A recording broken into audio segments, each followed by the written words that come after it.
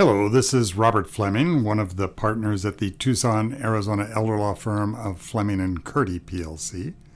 One of the other partners, Elizabeth Noble Rawlings Freeman, is sitting across the dais from me.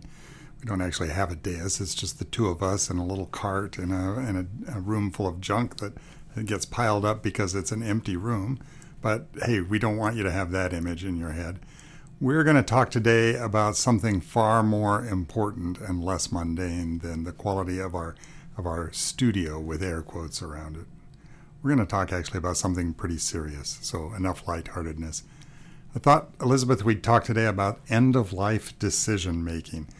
And the point is, we're going to talk a little bit about what you ought to do, you listener ought to do, to make sure your own end-of-life decision-making is as regular and effortless as possible.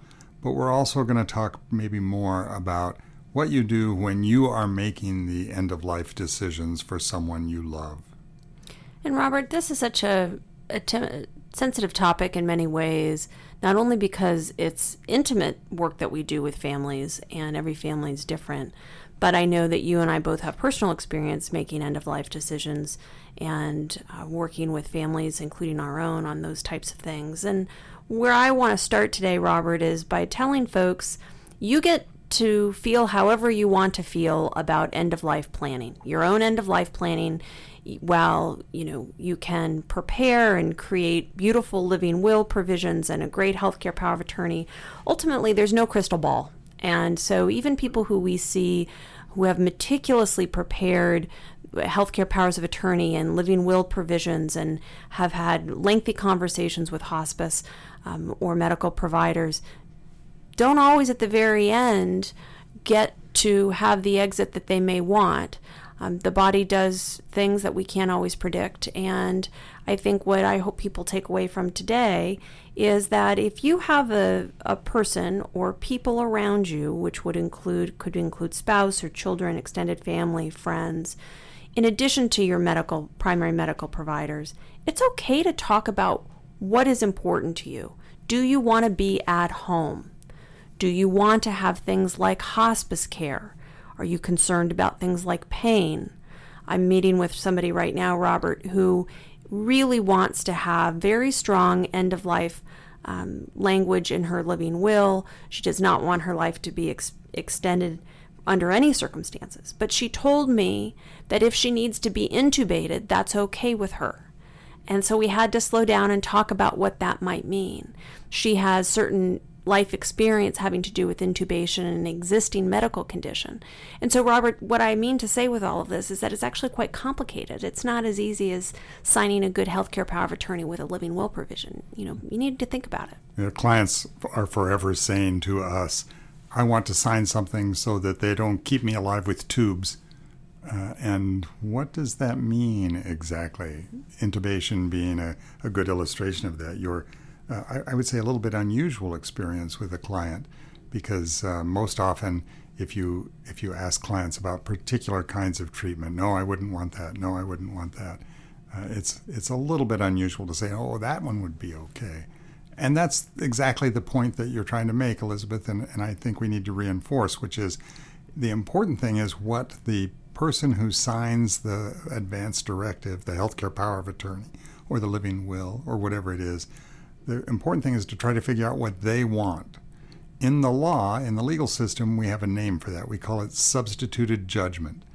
When I'm making a decision for you, Elizabeth, because you've given me a healthcare power of attorney, please don't, by the way, but if you have given me a healthcare power of attorney, and I'm making a decision for you and you are not able to express your wishes, what I'm supposed to do is to try to substitute your judgment for my own. I'm supposed to do not what I want to do, but what I think you would want to do. And how am I possibly going to know that unless I've talked to you about your wishes and your preferences and your fears and anxieties? So that's a key part of your own healthcare directive, is making sure the person that you've named has some ideas about what you want. So you're going to have to talk to them. You're going to have to write to them. You're going to have to actually give them some information. And some of the things that are important to know, Robert, are about any pre-existing conditions.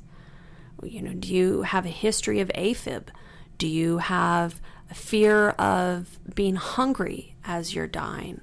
Some people, you really can't guess, Robert. It's across the board, different fears and concerns and health conditions people have. What I find, though, is that oftentimes when somebody is an agent, when somebody is coming in to help make some end-of-life decisions on somebody else's behalf, if they don't have information about serious things like allergic reactions to medication or preferences regarding the way that somebody might be positioned in their bed, or whether they're at home or they're in inpatient hospice, it can make the agent's job much more difficult. And so what I tell people is there's no correct roadmap that you need to follow in order to provide instructions about end-of-life decision-making. But just saying pull the plug is really insufficient. And for folks who are listening today who may have a history of Alzheimer's in your family or dementia, I am having more and more frequent conversations with people regarding living will provisions that address feeding, actually, and that process and what that looks like, and what happens when somebody's not able to feed themselves. Folks who know about dementia and Alzheimer's and folks who struggle with that at end of life, that can often be a challenging topic to discuss with a family. And so these are the kinds of things ultimately that a medical provider, perhaps a hospice team, your agent, there's going to be a series of folks who work on this plan if and when it comes to your final days. But gosh, it's so good to have some description and really put some conversation into it. A lot of our clients, Elizabeth, have found some sort of a form online that they've filled out. One of the most popular ones, actually, I'm going to identify it by name, is called the 5 Wishes document. It's one that a lot of people have bumped into and have thought it's a good way to express their wishes. What do you think of the 5 Wishes document, Elizabeth? So, Robert, I'm going to say a good thing and a challenging thing. The good thing about the 5 Wishes document is that it's written in very plain language.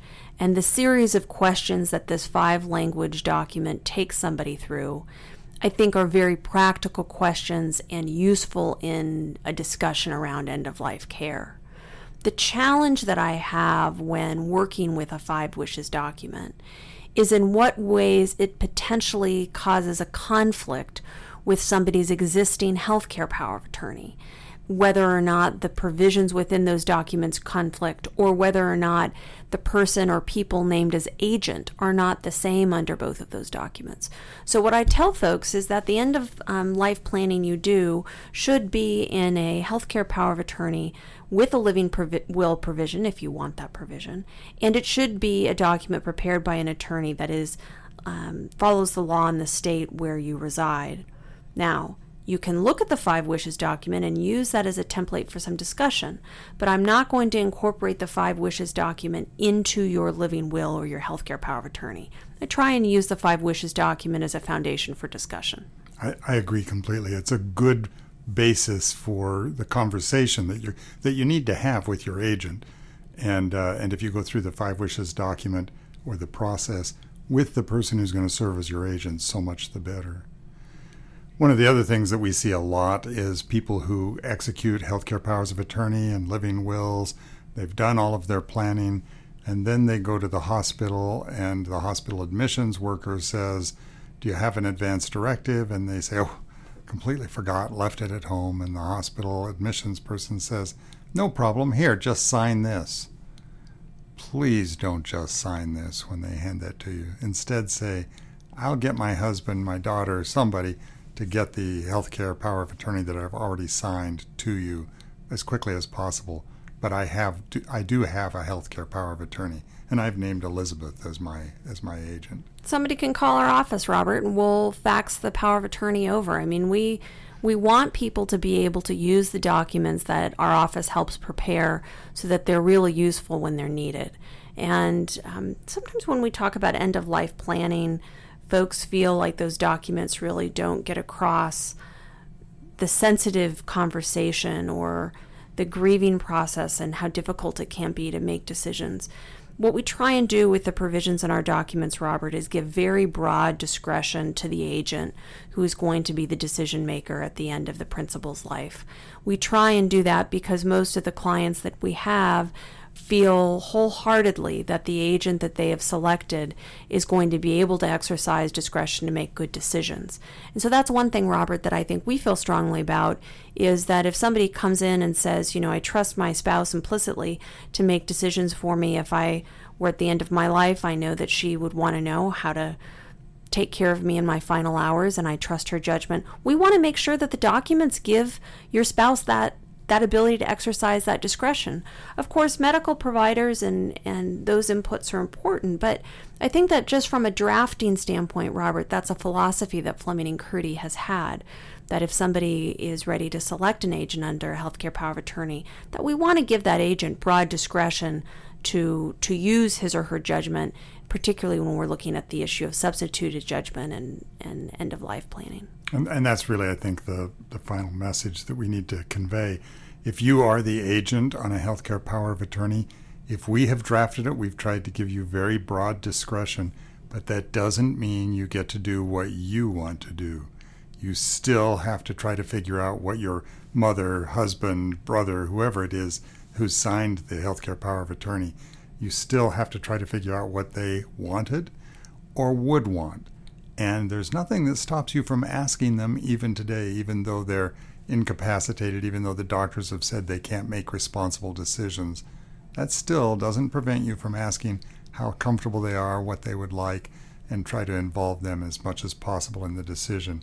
If you are named as the agent on an advance directive on a healthcare power of attorney, your job is to talk to the principal before the document needs to be used, so that you can be sure that you're following their wishes, so that you're using the substituted judgment perspective on the use of those healthcare powers of attorney. And Robert, this is one of the things that as elder law attorneys, we try and help facilitate discussions if and when a client would like that. I have had occasions where clients have come in and asked me to meet with the agent, not to provide the agent with legal advice, but to simply help facilitate some discussion around end-of-life planning. It can be really hard to talk about this yourself, thinking about your own preferences, and particularly with the emotion of conveying those wishes to family or friends, that can be hard. And so that is one of the things as an elder law attorney that we do. We do try and help facilitate the conversation on a client's behalf if that's what somebody would like. So, it's what we do. What a great way to wrap it up. I'm Robert Fleming. I've been talking with Elizabeth Noble Rawlings Freeman. We're two of the partners at the Tucson, Arizona elder law firm of Fleming and Curti PLC, and you've been listening to us and Elder Law Issues. We hope you will join us again.